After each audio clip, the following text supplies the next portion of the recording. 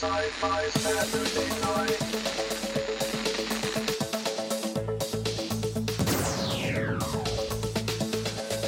Exterminate! Computer, status report. Don't blink. Don't even blink. Blink and you're dead. No! Wrong!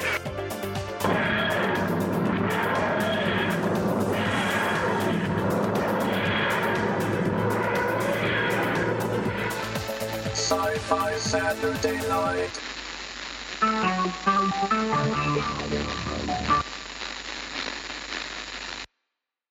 Welcome to another fabulous week of Sci-Fi Saturday Night. Live from Area 51. Here we go again for one more time in the old time machine. I am the Dome. With us tonight from the Four Color Comic Vault in Manchester, New Hampshire, it's Illustrator X. Hey. From the Hellmouth and the Alston-Brighton Nexus, we have Kriana. Hello. And somewhere out in Erie, Indiana, we have Awake by Java. That would be me. That would indeed. And joining us, I guess, for the whole hour, because he's just a cool guy to have around, is author and comic book guy and all-around raconteur, Chris Golden. Chris, how you doing? I'm doing great. How are you doing? Awesome. You didn't say where I was, but I'm actually under the dome right now. Wow. Followed. And once you're under the dome, you can never get over the dome. Oh, nice. Nice. Thank you, X. Can't thank you enough. How many times have you used that line? So I'm going to drop off for a second. You guys carry on. Hold on just a second. Okay. As Kriana tries and locate another guest for us. Yes. Wait. I do have to just interrupt for a sec. This is officially the first podcast in which we are the official podcast of the Boston Comic Con.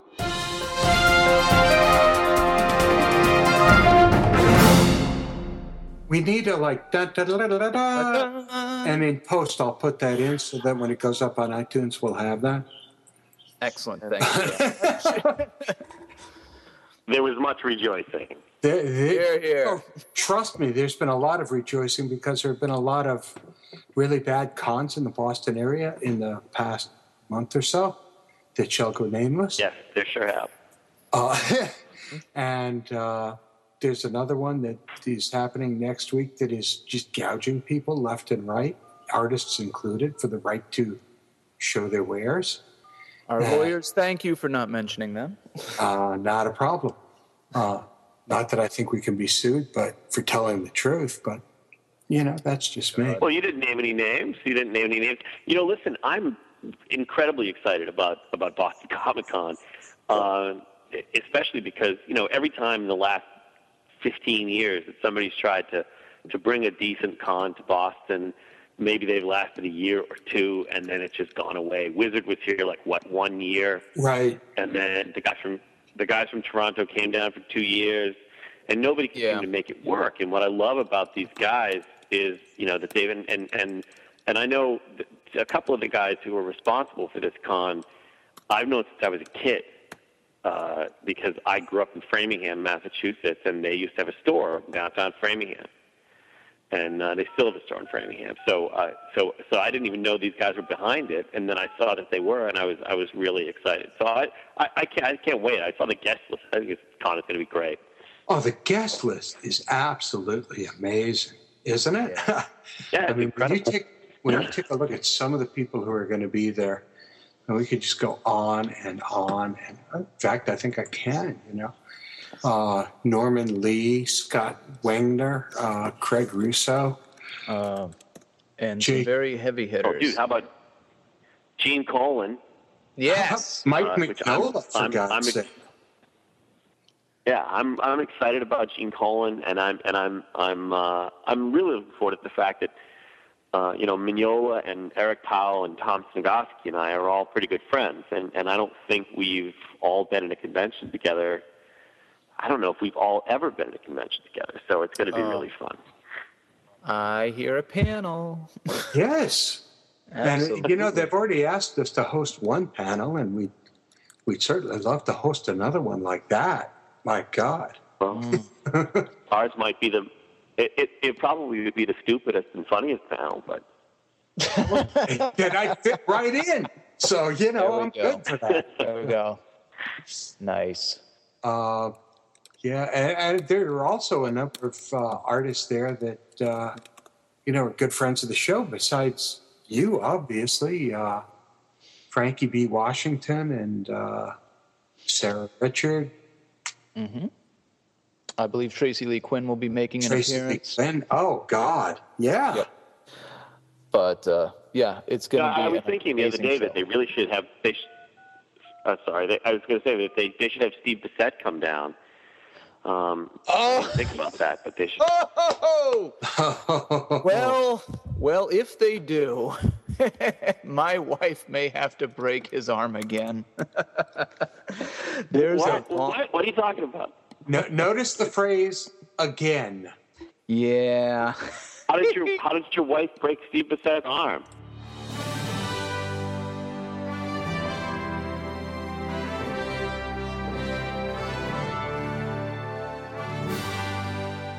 She broke it in spirit, let's just say that.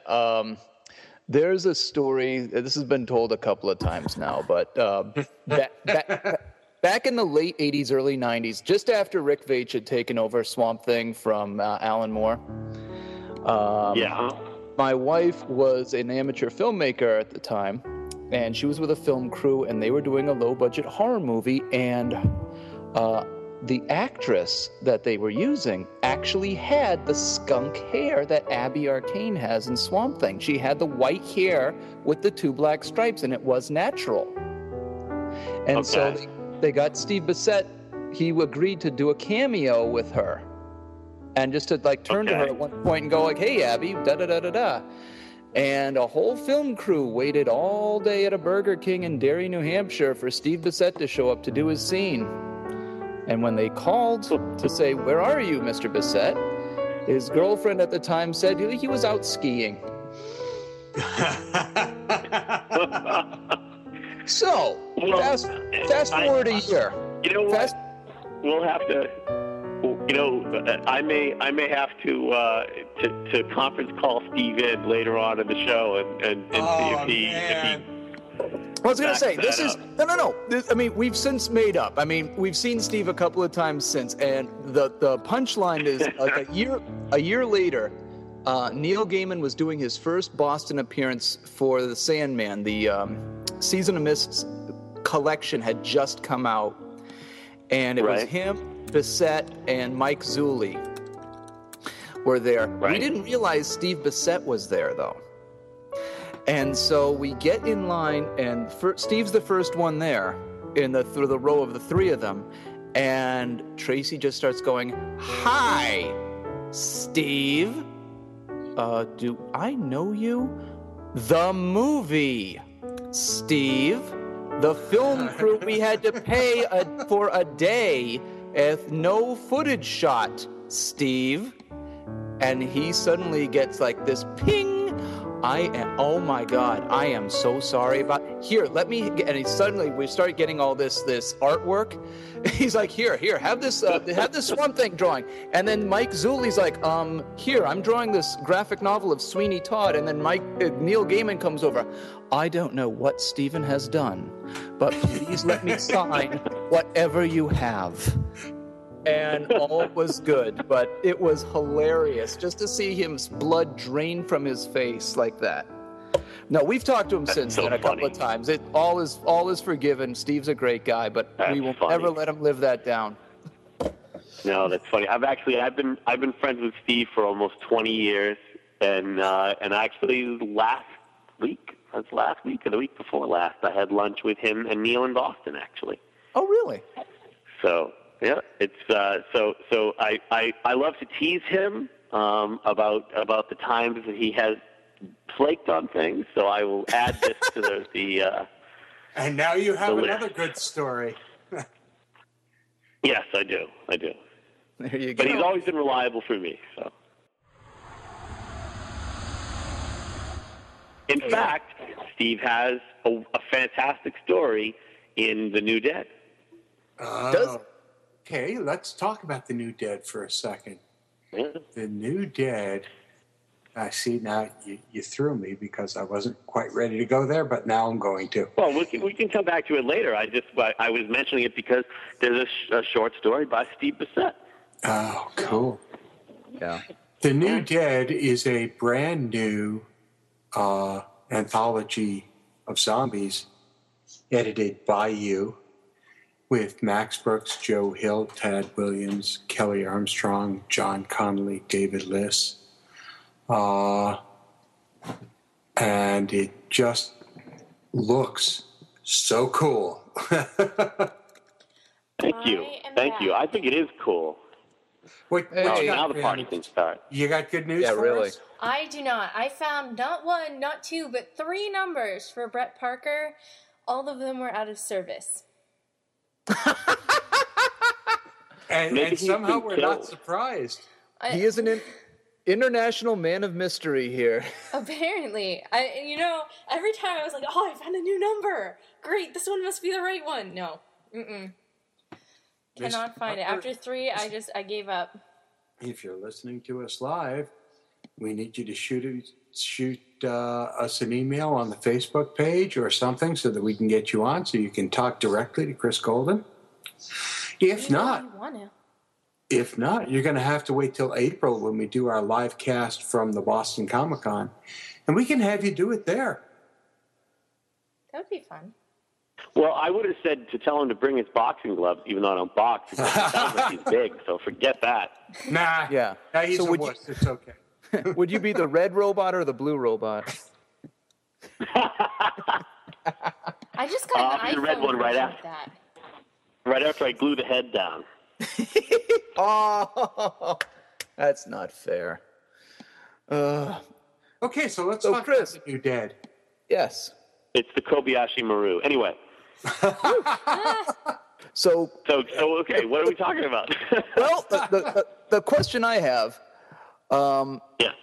zombies seem to have saturated the market over the last few years, and now you've got another collection. There's a new collection of zombie short stories. What separates this from everything else we've seen over the last couple of months?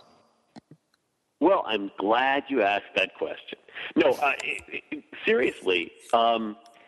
First of all, a lot of the zombie anthologies that you've seen in the last year have been at least a good portion reprint.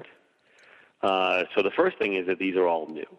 But more importantly than that, this anthology came about by me being contacted by an editor at St. Martin's who said, we'd like to do a zombie anthology. We think you're the guy. Are you interested? And I went back to them and I said, listen, I'm only interested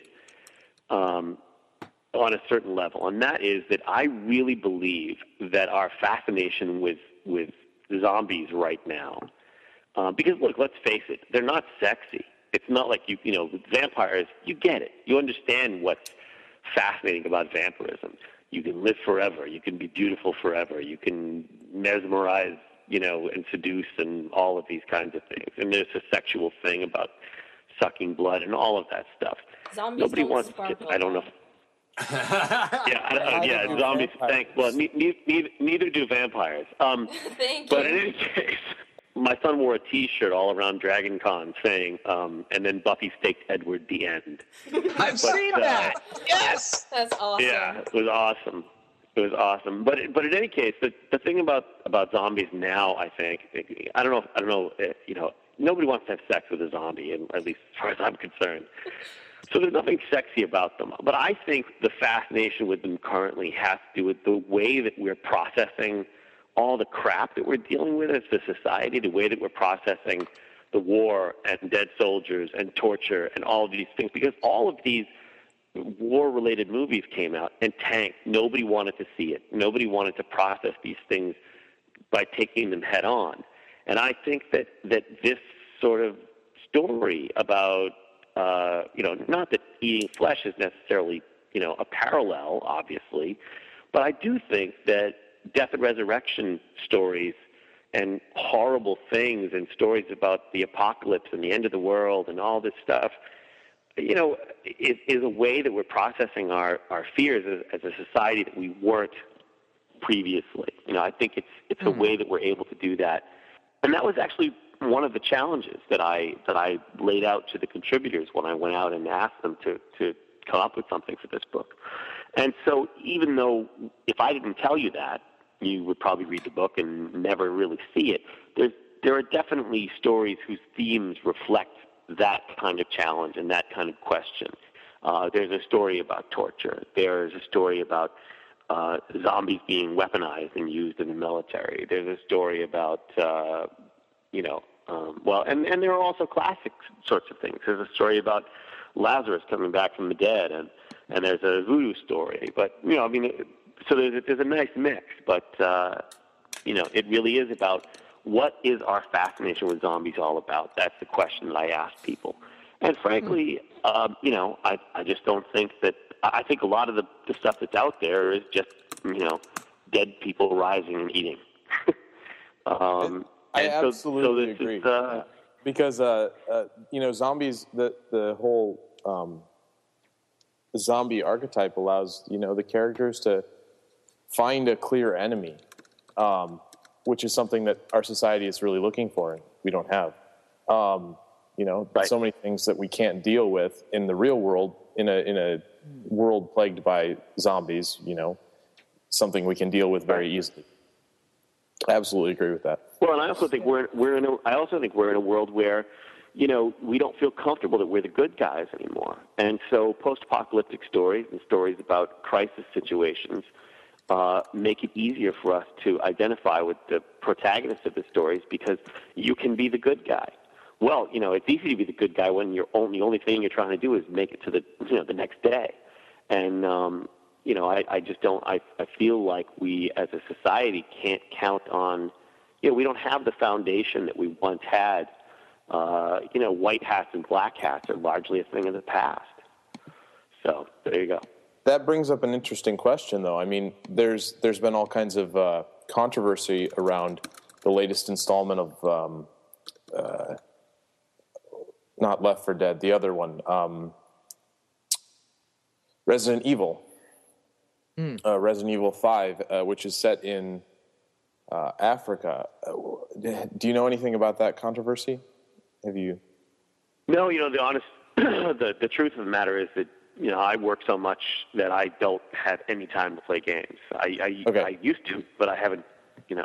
Well, the controversy basically is centers around the setting and the various characters that are involved and the enemies who are zombies attacking these characters. And of course, you feel in a game like that the people you're controlling are the heroes of the game and everybody else who is the zombie is evil. But there's interesting questions raised by the societies that they chose to pull people from. Really excited. I was just wondering about your feelings and how you might really excited. Take that whole, because the zombie movement right now is moving into all kinds of different areas, and people, as in your anthology, are exploring different elements of the whole situation.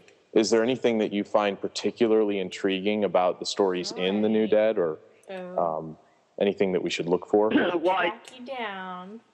I think I find them all intriguing for different reasons, and I set out very specifically to have an eclectic mixture of contributors. Right. So you have mystery writers and historical thriller writers and horror writers and April, right?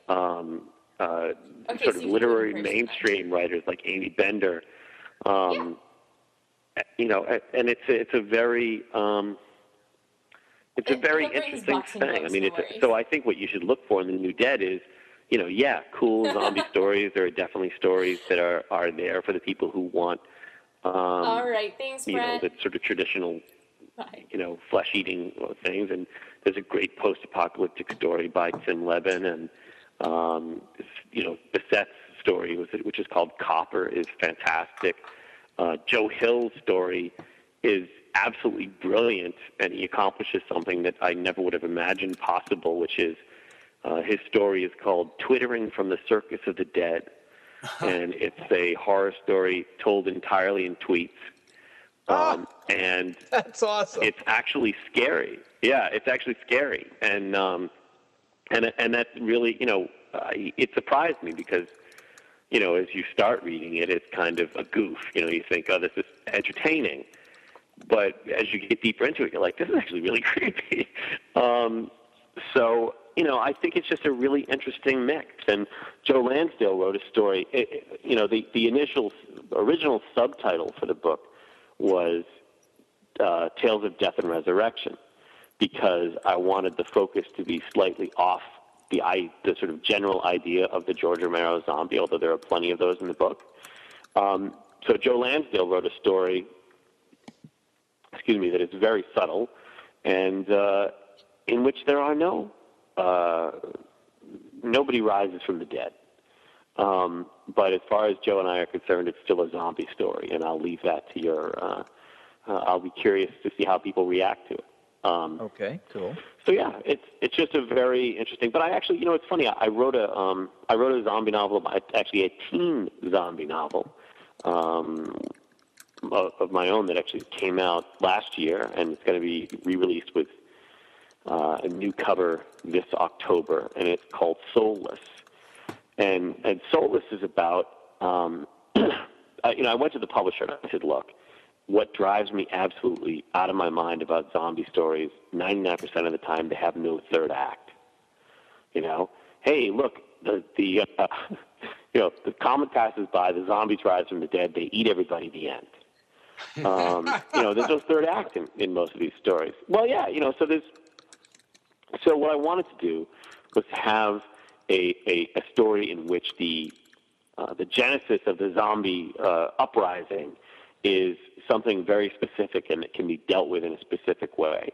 So at the beginning of Soulless, you have a group of mediums who are going to do a mass seance on morning television in Manhattan, and they've planned it out so that everybody within a 5-mile radius or 100-mile radius, I can't remember what it was, they're all going to be able to talk to their dearly departed simultaneously. But as soon as they start this thing, they all go catatonic and they can't be separated. Their hands are locked together and they can't be separated. And basically, all of the soul, or the spirits, not souls, of the dead, re-inhabit their bodies and they rise, and it's a zombie uprising. But the gist of that, and that actually is what led me to want to do The New Dead, is that the characters who are all of the protagonists in the story, and a lot of them are not that heroic, are teenagers or 20-somethings, and that's because I really felt like post 9/11, this generation, my son's generation, they don't remember a world prior to 9/11. They don't remember what it was like to live in a world where such a thing was completely unthinkable. And I think, in a weird way, or at least I suspect, that makes them better suited to this world. That makes them better suited to reacting to crises, so that when the next awful thing happens, they will be able to react better than we can, or that we could. And so that's actually what Soulless is about. It's about the fact that the adults are a bunch of blithering idiots. Or not idiots, but certainly they're not, they're still reeling when the young people are acting. But I mean, isn't that always the way with intergenerational issues that, if you look at current TV today, every ad has the idiot father while the children know what's happening. And if you look back, our parents were, I hate to say it, they don't know how to cope with what we have to deal with, and our kids. That is no way reflected by this show at all. I think that the advertising issue has more to do with who has dispensable income right now. Yeah, I think that's probably true too. But I think that's an interesting. Anyway, but we got very serious there. I got very serious there. But we should talk again about how crappy DC Comics are right now. Wait. You may have heard, because Skype said it muted my microphone, but it didn't really, which was wonderful of it. But I have a confidential source give me Brett's phone number. Yes. And he will not be joining us tonight. But why not? Because he has his 6-month-old daughter. Yeah. She'll probably be able to, he's probably asking her for advice. Wow. We don't care if she's crying in the background. You know what? I think he just didn't want to face me. Well, I don't think that's true because he's promised to do it in person at Comic-Con. Excellent. Wow. Did he tell you what character it was? No, he didn't. Oh, I should have asked that. Okay. Anyway, thank you, confidential source. You're my hero. Okay, I will be Brett Parker by proxy. Brett Parker being one of the owners of Double Midnight Comics and Collectibles, a fine comic store in Manchester, New Hampshire. Don't forget to go down there. They support the show. Yay. So, having said that, and covered us completely, Chris, just being on the same podcast with you has made me change my opinion. You are right, sir. I am terribly wrong, and I apologize for any opinion I had that might have interfered with anything that you thought. Also, well, thank you. Thank you, Mr. Parker. Oh, I don't know what I was thinking about Jeff Johns comics. But so yes, Blackest Night. Blackest meaning being in a term for slowest development of a plot ever comics. Now you know what? I am gonna jump in and I'm gonna say that, and you're gonna yell at me. I'm actually enjoying Blackest Night, and I actually think that Justice League Cry for Justice and Blackest Night are the only two DC Universe titles right now that are readable in any way. And I think that it's every time I talk about this, I get angrier and more upset, and I'm appalled because a few years ago I was yay DC, awesome, really excited about everything they were up to, and they've just been in a downward spiral ever since, and I find it incredibly depressing. Yeah. So there you go. Well, I mean, you know, their entire universe is in shambles, and their whole sense of consistency is gone. So they bring in someone who knows how to write a universe, like J. Mike Straczynski, and they put him on Brave and the Bold. And it's like, what? Okay, the house is on fire. You're a fireman? Go to Vermont. We'll call you if we need you. There was a period. Yeah, I mean, there was a period, I don't remember, sometime during last year, I think it was early last year, where Nikki Fink on Deadline Hollywood Daily had reported that Dan DiDio was going to be fired, and they'd offered Jimmy Palmiotti the job. And I was so excited, because not only do I think that Jimmy would be fantastic at that job, I don't think he wants it, but I think he'd be fantastic at it, because, you know, he has the enthusiasm, he knows everybody, he has the ability to get people together and get behind projects and all of that stuff. But I just thought that what a gift to comic fans to have Joe Quesada and Jimmy Palmiotti going head-to-head running Marvel and DC. I just think that would be the best thing ever. But unfortunately, that didn't happen. No. It wasn't even close. Lame. But, you know, we are at the halfway point of the show here, so we just want to do a little station ID. Okay.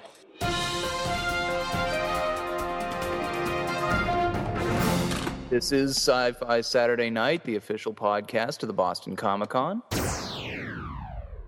Oh, I love the way that sounds. Oh, isn't it? Just sort of rolls off the tongue. But it's time for our trivia question. So who's got the trivia question tonight? I think Dome's got it. I have the trivia question as usual. Tonight's question is, are we ready to post it? We're ready and standing by. Okay. The question is... Standing by. What? Helen Reddy, standing by. Simply Red, standing by. I'll stop. Thank you. The question for tonight is, what do the movies Labyrinth and The Prestige have in common?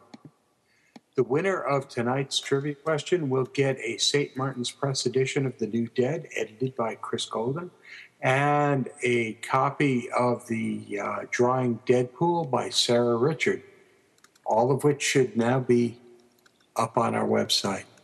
And so it is. As we speak. Oh, who's amazing? That would be you, Kriana. Why, thank you, Dome. Not a problem. It's almost as if we're related. Oh. But anyways.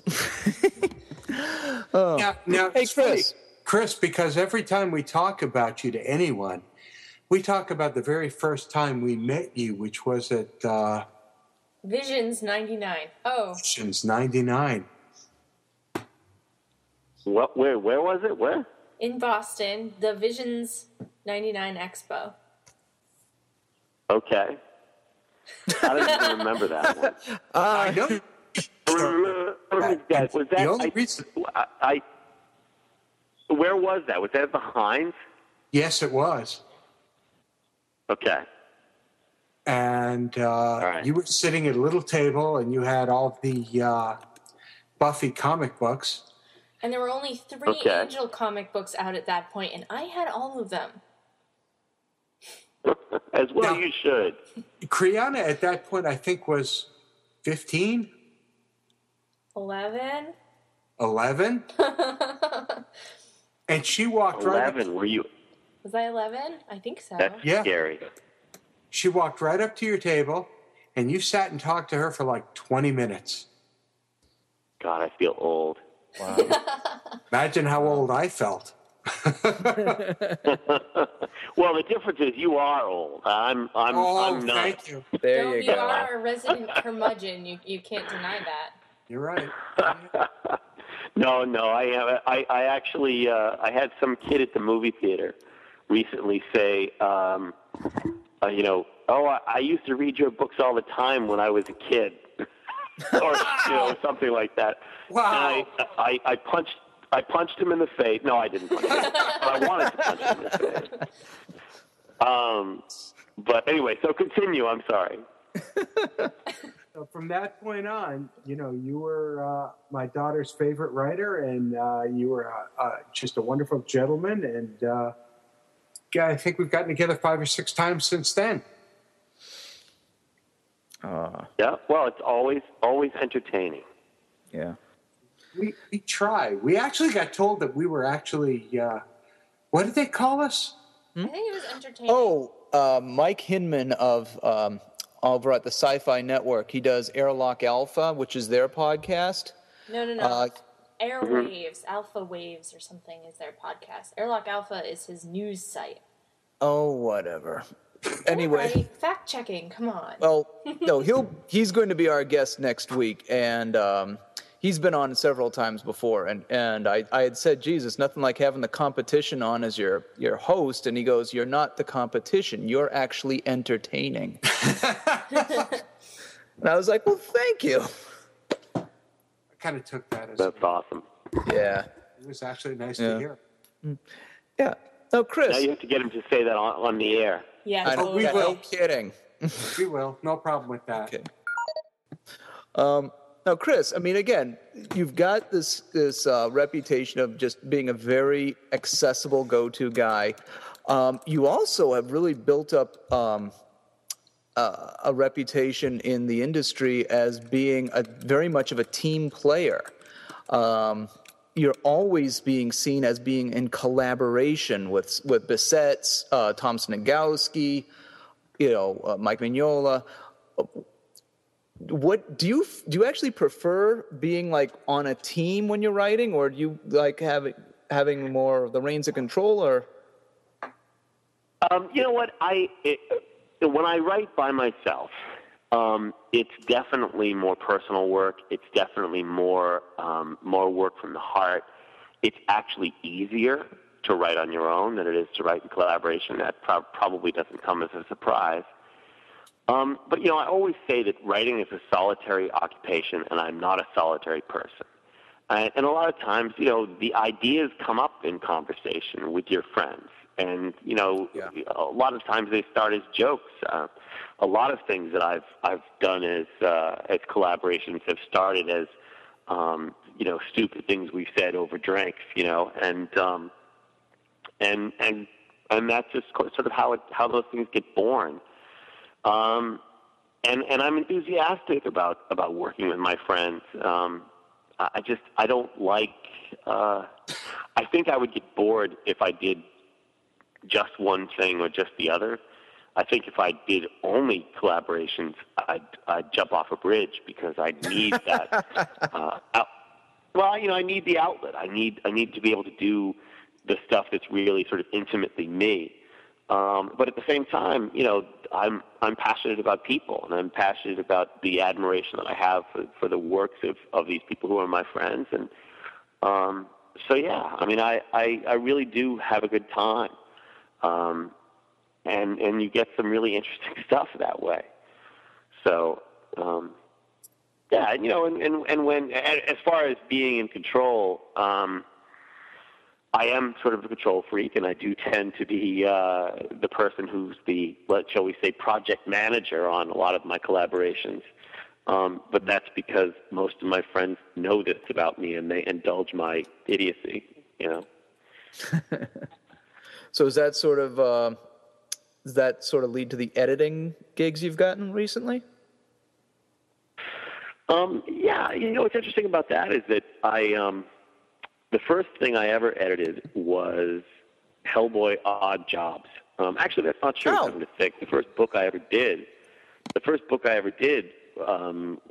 which I won the Stoker Award, was a nonfiction book of essays called "Cut Horror Writers on Horror Film," which was exactly what it sounds like. It was horror writers writing essays about horror movies. So I edited that. That was my very first book. And then I edited the short story collection Hellboy Odd Jobs. That was the first one I did. And that led eventually to more of those, as well as my being essentially the editor on all of the Hellboy novels that I didn't write, both for Pocket Books and for Dark Horse. And in that case, I was hiring writers and doing all that stuff, hiring writers with other publishers' money, not my money. And so it sort of just evolved from there. And I've actually, I can't talk about it, but I've actually got it, I'm in the process of making the deal or finalizing the deal with St. Martin's for a new anthology that I'll be putting together this year. So I that's the one about New England-based sci-fi podcast. Yeah. I wasn't going to say anything, but that's exactly what it is. Feel free to use some. But no, but I really enjoy it, and what's interesting to me also is that when I first started doing it, I was much less likely to be an effective editor because I was nervous about what I couldn't say and driving people away and pissing writers off and all of that stuff. And now I'm certainly, not intimidated anymore. So it's been an interesting process. The $1 million question is, of course, I pissed some people off. That's not a bad thing. The $1 million question, though, is what do you think of the new Doctor Who? The answer to that question is that I have seen about maybe 4 episodes since Doctor Who was resurrected a few years ago, and I liked the ones I saw, but I have never been a Doctor Who fan. Well, thank you for being on the show tonight. Well, I don't dislike it. I just, as a kid, I lumped Doctor Who in the same category with Dark Shadows, which were things that I really wanted to like, but just couldn't get into because of the production values. And so, I just actually watched that on Hulu. Dark Shadows. What, the old Doctor Who? No, Dark Shadows. No, Dark Shadows. Yeah, that was okay. Yeah, terrible. It was awesomely good. I mean, awesomely bad. Oh, Kriana, you got to stop by. Tracy has a ton of those episodes. It was great. It was so entertaining. Actually, I was sad that it ended where it did. I was like, what happens next? What happens next? Well, there was an early 90s, like 1990 reboot that might have been Dark Shadows. That may have been the one that I saw. It probably was. And I have to say, that one I did think was awesome. Oh my! But yeah. Brian, you're dying. Well, you know, the thing is, this is the big you one. You guys are reacting that way because you like the original. But yes, exactly. You know that just passed me by. You know, you want to talk about Godzilla or stuff like that, I'm with you. But that stuff, you know, I don't know. I am so with you on this one. You have no idea. You have no idea. But well, and like, you know, I never could watch Thunderbirds, you know, stuff, you know. But I think everybody latches onto their own things, you know. Well, yeah. Jerry Anderson's an acquired taste. I see what you're saying there. Yeah, no question. You know, it was. I don't know. But in any case, yeah. So Amber and I disagree on that subject. She's a big Doctor Who fan from way back, and I'm not. I'm not. And Snagofsky loves the new Doctor Who and is always telling me about the episodes. And Frank, I did watch the Doctor Dances, which is amazing. Oh, that was. Oh yeah, that was a good one. Yeah, and I have to say that if they had cast Patterson Joseph, I probably would be watching it. You know, there was some talk they were going to cast Patterson Joseph as the Doctor. Who's that? And he's great. He actually was the Marquis de Carabas in the BBC's version of Neverwhere. Yes, he was very good. Yeah, and he also was. I actually cast. Well, I didn't cast him, but I'm the one who suggested him for Ghosts of Albion. When Amber Benson and I did the Ghosts of Albion online animated series, we needed somebody for this character, Nigel Townsend, and I immediately said, "You've got to go get this Patterson Joseph guy," based on his performance as the Marquis de Carabas. And they were talking about him being the Doctor, and I was like, that would be great. So yeah, right. That would have been awesome. Yeah, I'm a little the concerned about skinny dude instead. Yeah, I'm a little concerned about this new young punky guy they've got now. But this is how I felt about Tennant. You know, I remember thinking the same thing when Tennant came on. I'm like, oh, the guy who was in Harry Potter 4, great. And I thought he's one of the best Doctors we've ever had. Now, on the other hand, if the BBC would do a show in which we find out that Gene Hunt from Life on Mars is a Time Lord, that I would watch. That would be awesome. That would be. Yeah. I'm not finding much to argue with you on here. You know who I always thought would be a good Doctor, and it'll never happen because he's an American, but I thought the only American who could ever do the role would be Gene Wilder. Well, something about his performance. You're just stuck in the 70s now. Yeah. Well, a really long scar. Hey, Gene Wilder is my Wonka. Yeah, but there you go. You know what? Vaguely dirty. Gene Wilder is also my Wonka. Gene Wilder is definitely my Wonka, and wow. And he's also. Yeah, that's a new euphemism. Yeah, that's a T-shirt right there. Okay, that's going up on our T-shirt site tomorrow. Well, I also think on your T-shirt. I also think your T-shirt site has to have, once you've been under the dome, you'll never get over the dome. I love it. But yeah, Gene Wilder. Hey, you know what? One of my favorite Gene Wilder movies, and it's only one of my favorites because I saw it when I was a kid, and it's not a very good movie, but I loved The Frisco Kid. Oh my God! With funniest with movies Harrison ever Ford. made. Yeah, with Harrison Ford and Gene Wilder. Absolutely. Where he plays a Jewish rabbi going to San Francisco. The Frisco Kid. Follow that Tukas.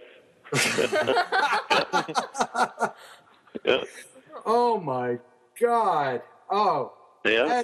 That's just okay. Next question. Okay. Dollhouse. Second to the last. Sorry, there's a jump. Yep. You know, I have to admit, I am about 7 episodes behind. Oh. I am 1 episode behind. Was this one another 2-hour? Okay, no spoilers, please. Then now, how many episodes have they aired? I think 11. Last night was the 12th. 11. 11? Okay, so if they've aired 12, that means I'm 10 episodes behind, and I don't expect to catch up. Really? I'm not a fan. Wow. Yeah, they lost me big time. Yep, big time. You know what? I think that I'm. Well, I just have to let the facts speak for themselves. I'm about 11 episodes behind. So I think I've watched through episode 3, and I don't know. I just haven't had any desire to put it on. I've been watching the last 12 seasons of Top Gear instead. I haven't had a desire to put it on, but the Zombrarian has been making me, and, we'll save up a couple of episodes, and then she'll be like, no, okay, I'm sick of this, we gotta watch it. And I'm like, fine, let's watch it. And then I, can't pull my eyes away from the screen for 4 hours or something. Well, it seems to me that it was a great idea that once they had it, they weren't sure exactly what to do with it. Even my son Daniel turned 14 this past weekend, and when he likes a show, he really likes a show, and he sticks with it. He's definitely obsessed. He's he's a Star Trek and Buffy guy, and so he was watching it, and we had a whole bunch of them on DVR, and he was just like, you know what, just delete them all. So you can't keep him. He's loyal, and if you can't keep him, you have a problem. I mean, if you dress Eliza Dushku like that every week, and you still can't keep my 14-year-old son interested, you got a problem. Yeah. Okay, fair enough. And, so. Oh, I'm stunned because it's 2 reasons. Number one, there was a 13th episode in season 1 that was unaired, but was in the DVD set. Mm-hmm. And that episode was the episode that would have played had they canceled the series at the end of season 1. Right. It's an alternate universe episode, essentially, that takes place 5 years in the future. I don't think it's an alternate universe. I think it's just a future episode, isn't it? I'm not sure, to be honest with you. Just out of the time sequence. Scared the crap out of me when I actually sat and watched it, because you took the leap and you held on, and for what was a really, really nice roller coaster ride. And last night's episode was a step towards that ending. No spoilers. Well, all I'm saying is it was a very huge step towards that ending. And I think that the ending that we're going to see next week is going to be very close in form and substance to that 13th episode from season 1. Now, of course, this comes from the man who is heartbroken that Models, Inc., the comic book, is being canned after 4 issues. You know what? The thing is, there's such great television out there, and there has been in the last few years great television. I mean, Battlestar Galactica, The Shield, Rescue Me, The Wire. I mean, there's great television out there, and I just, if you can't live up to that standard, I mean, I'll tell you the one that I'm looking forward to that's not on yet the most is, and this is not sci-fi, so I'll just say it one quickly. That's all right. The creator of The Wire, David Simon, has a new show coming on HBO called Treem, I think it's called, which is about musicians in post-Katrina New Orleans. And that sounds great. I mean, I'm really looking forward to that. That sounds super cool. Oh, and by the way, I've never read, and I know this is another thing I'm going to get yelled at for, but I've never read George R.R. Martin's Game of Thrones. But I can't wait for the HBO series. I was going to say Sean Bean apparently is the king. Ooh. And, Sean, you guys all know who Sean Bean is, yeah? Yeah. Of course. Yeah. Okay, so Sean Bean is awesome. And if you've not seen them, there's this whole series of 15 or 16 movies that he did for the BBC about Sharp. It's based on a series of novels by Bernard Cornwell. The first one, I think, is Sharp's Rifles. And he's better in that than he's been in anything else ever in his entire life. and it's the kind of role that preps you for something like Game of Thrones, and I just think it's going to be great. And I picked up the Game of Thrones, I think over the summer, and as a casual thing, as I was waiting for the new Wheel of Time series book to come out, and I started reading them. I read them in the space of a couple weeks. They're wonderful books, and they're perfectly adapted to television. And the casting that they seem to be making on this show are just insanely great. I absolutely agree. It's going to be a show to watch. Now, Chris, I have a question for you. Have you seen Castle? Have I seen what? Castle. I still didn't understand you. The show Castle. About the mystery. Oh, Castle. Have I seen Castle? Yeah, I have seen Castle, and I'm disappointed. See, I'm upsetting all of you guys tonight. I love Nathan Fillion. I think Nathan Fillion is awesome. And even in Castle, Nathan Fillion is awesome. But Nathan Fillion is the only awesome thing about Castle, because other than Nathan Fillion, it's the same show that I've seen like every year on every network for my entire life. It's boring. And, it's like, The Mentalist is not a great show, but it's a very entertaining show. And Castle has nothing but Nathan Fillion's charm going for it. The Mentalist, as far as I'm concerned. Really? How about Psych?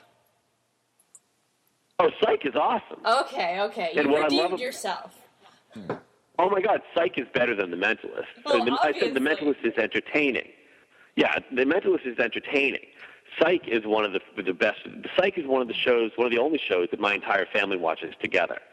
And we've watched it since the beginning. It is probably the funniest show on. Well, I'm sorry, Big Bang Theory is the funniest show on TV. Yes, absolutely. You know why? And you know why it's so funny? Because speaking from my own personal life, scientists are really like that. We are all just like that. Well, I have to tell you that my son Daniel, who's 14, as I mentioned earlier, he's my middle child. He is Sheldon. I mean, no kidding. If you met him, you'd be like, yeah, this guy is Sheldon. He is Sheldon. And so we always joke about that. But yeah, so Psych is amazing. Wait, how do we get there? Oh, Castle. So here's the thing. So Nathan Fillion, you see Nathan Fillion in Waitress. Waitress is an amazing movie. Nathan Fillion is amazing in it. You see Nathan Fillion in Firefly. Nathan Fillion is awesome. I didn't really like him in Buffy, to be honest with you.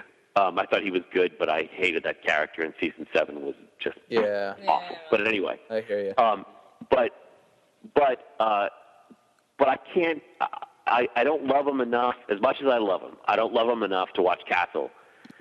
You know what I mean? Because it's just like, it's like I love Katie Sackhoff, but the Bionic Woman show is just not that good. Oh, please! That was just horrifying. That was just the stupidest reboot of his. Katie Sackhoff is coming on. I don't like 24. Katie Sackhoff is coming on 24, and it's even as much as I love her, I don't love her enough to watch 24. So I won't be able to watch it. There's just no way in hell. Yep.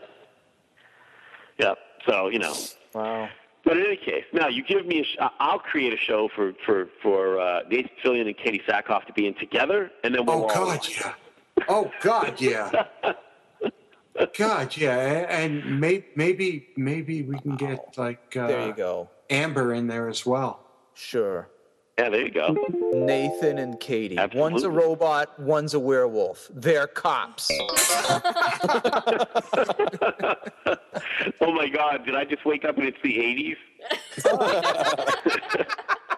I think I saw that movie. They called it A Couple of Dicks. Wasn't that what it was? It could be the new Mod Squad for all we know. Oh, it'll be on the remake of Alf. Oh God, Alf. Nathan Fillion as Alf. Alf. When Alf ran away from home, and he and the guy jumped on the boxcar, riding the rails like that hobos. Was the best episode ever. There you go. And Alf sings the train they call the City of New Orleans. Yes, he does. Yeah. Good morning, America. How are you? Don't don't you know me? I'm your native son. What's the next line? Just be quiet. Really? I'm surprised that song was such a big hit. Just be quiet, just be quiet, just be quiet. La la la la la la. And you know the thing is, I didn't watch the show, but I caught a few episodes because one of my best friends in high school was like a dyed-in-the-wool Alf fan, and I'll never forget that because I just thought it was so wonderfully absurd, and the best line ever from Alf. The best thing about that show is the fact that he was always threatening to eat the cat, and that was hysterical to me. And he turns and he looks. There was an episode where he promises that he's not going to try to eat the cat, and he has to prove that he can go like a week without attempting to eat the cat, and he's almost at the end of the week and he's got 3 minutes left, and he looks over at the cat who I think was named Lucky, Fluffy. And he says, Lucky, you're right. And he says, a few more minutes, Luckmeister, and I'm going to be down on you like a buzzard on a gut wagon. And I thought, that is dialogue worthy of Lance Henriksen in Near Dark. It is. Wow. It is. I could just see. I'd love to see somebody with the wonderful editing equipment edit that scene together with something with Bill Paxton doing the KFC line from Near Dark. Man. Catherine Bigelow would be down on you so hard. You know what? If my wife wouldn't object, that'd be okay with me. Woohoo! And silence fell over the podcast. Catherine Bigelow is going to win Best Director this year, by the way. That's my prediction. For Near Dark? It's about time. No, for The Hurt Locker. I think she's going to win Best Director. I think she's going to be the first woman ever to win Best Director. It was an awesome movie. You heard it here first, It's folks. an awesome movie. Yep. It's an awesome movie. That and Up were the two best movies of the year. Yeah, Up is on my list, definitely. I haven't seen Up yet. Yep. I have no interest. So, Up, you got to see Up and The Hurt Locker. Those, and District 9. Hey, District 9 was one of my disappointments, to be honest with you. Really? Yeah. You must have seen it after all the hype. Yeah, the following week. Yeah, see, that's a problem sometimes. See, everybody tells you how great something is. I hate that. It makes me. The more people who tell me how great something is, the less I want to see it, because I'm like. Yeah, well, that's it. These people don't have good taste. I saw The 40-Year-Old Virgin. Oh. Yeah. Everybody had said at The which 40-Year-Old convention? Virgin was like the funniest movie ever. It was funny when I was 16. It wasn't bad. It wasn't great, but it wasn't bad. You know what? No, at 10 o'clock at night, when you're 16, it's hysterical. Especially for Kai. Not saying I was. But, now, maybe not so much. Now it's just... I don't know. The best movie I've seen this year so far, and I haven't seen Up, and I haven't seen District 9, and I haven't seen The Hurt Locker, is Up in the Air. Fabulous movie. Now, see, it's actually really funny that you should say that because as a member of the Writers Guild of America, I get the screener copies so that we can vote on the screenplay. And I watched Up in the Air just a few nights ago with my wife, and I thought it was wonderfully written and wonderfully directed and wonderfully acted and one of the most depressing things I have seen in a long time. Oh, yeah. And so I did not like it. I can't say I enjoyed it. Even though it has all those wonderful qualities as a film. It was a very depressing film. I agree with you on that. And maybe I would feel differently had I seen some of the other films, but I was completely drawn into it. And the book, which I haven't read, although I paged through it in Barnes & Noble the other day, looks like a great read, so I picked that up as well. Yeah. Well, the last movie I needed to drink after was Platoon, and I think Up in the Air was the next one.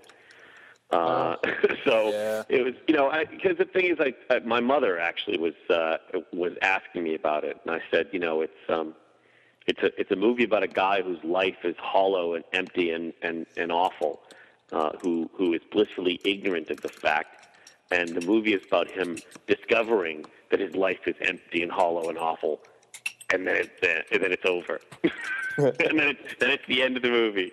Your life sucks. The end. Wow. Is it a musical? So, it should be.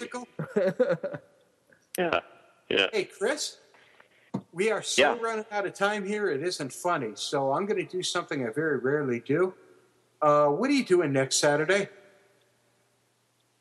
Next Saturday? You mean next Saturday night?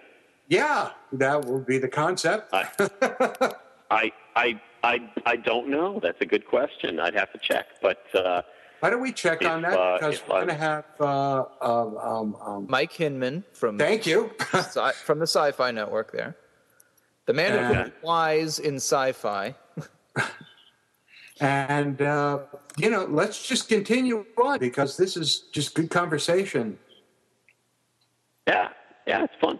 Absolutely. Sounds like a plan. Shoot me an email. I'd love to do it if I'm around. Obviously, I have wife and children to answer to, but I will definitely. I would love to do it if I'm available. Sounds like a plan. I have a bit of an announcement before we end. Next weekend is the weekend we are officially not going to Arisia. Yay! We have not met our funding goal. Unfortunately. Are you protesting Arisia or something? No. Well, so the thing is, we talked to Arisia, and I guess we just talked to them too late, and they didn't have room in their program for us, but they said we're very welcome to rent a table. Unfortunately, you still have to pay for your membership, and then on top of that, pay to rent a table. And when you rent the table, it's by the hour. So... Interesting. We are attempting to raise funds for 3 of our memberships to go, and then to rent a table in order to have a presence. And we raised a grand total of $50. So that ain't $50. Yeah. Now, how much table time does $50 get you? None, because we can't get into the show for $50. Well, maybe one of us could, but we couldn't rent table space after that. Yeah. Maybe they'll rent you a chair. Yeah, there you go. Maybe. I don't know. Maybe we would have promoted them a lot more if we didn't have to shell out $350 to do it. But, that's the price of the press. What can I tell you? Now, do you guys go to Boscone? We haven't yet. It's, that's one of the ones that's up in the air for us.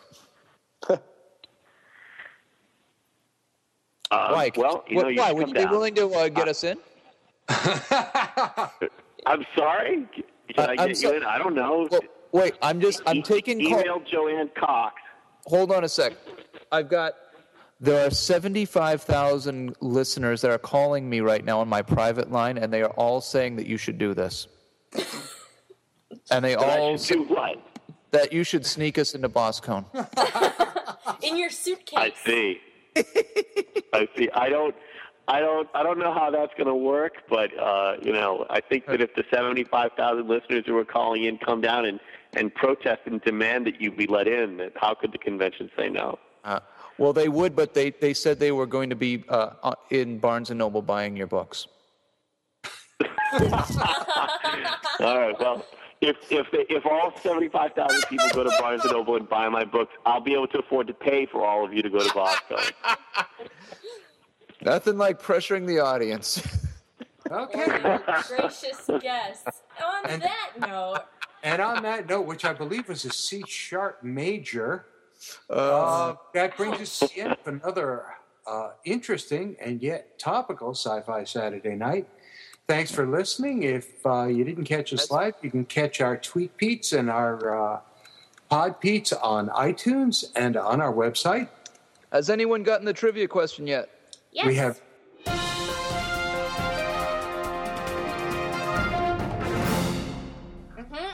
on our Facebook page, Pat from Double Midnight actually answered it correctly. No way! Yep. Way to go, Pat! Woo, Pat! So you're our lucky winner. Somebody should contact you soon to get your address to send you your fabulous prizes. Or maybe we'll just drop them by the store. Who knows? There you go. And on that note, thanks for listening. From the Alston Brighton Nexus Hellmouth, Kriana, thank you so much. See ya. From the Four Color Vault of Comics in Manchester, New Hampshire, X, as usual, another stellar performance. To be continued. And from somewhere out near Indiana, we have Java, who once again has not phoned it in, has MacBooked it in. Absolutely. So long and have a good night, everyone. And Chris, thank you so much, and we'll be talking to you too. My pleasure. All righty. Take care, everybody. Great.